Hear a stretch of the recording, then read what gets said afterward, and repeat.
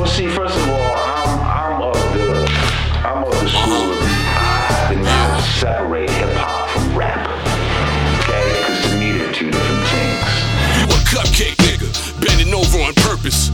Girls make you nervous. Your dick ain't worth shit. If you slip it in, it probably won't rub up against the surface. You up in Buffy office twerking, heading back to your chick, talking about you was up in the studio putting work and jerking niggas off, mouth open till they squirting, trying on skirts and fitting tight shirts on your person. In the mirror, way more than the average woman. The price for the lavish life ain't nothing nice.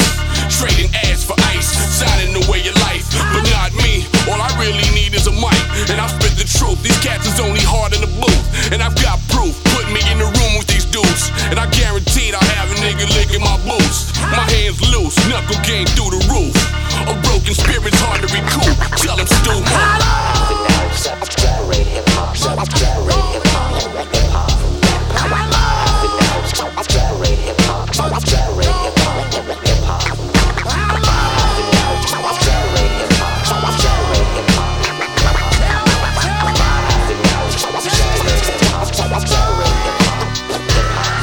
You know what time it is. You see them clouds loom, lightning get to striking and you hear that loud boom.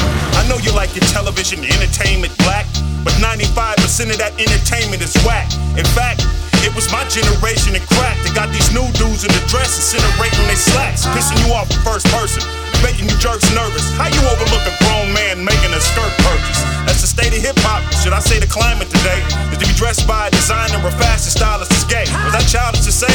Man, this childish display is to ostracize young men in some kind of a way. Hey, I call it how I see it, live it just how I breathe it, walk it before I speak it. Producers don't have to tweak it, Lucifer won't believe it, and Satan just needs a reason to train and triple his demons and tame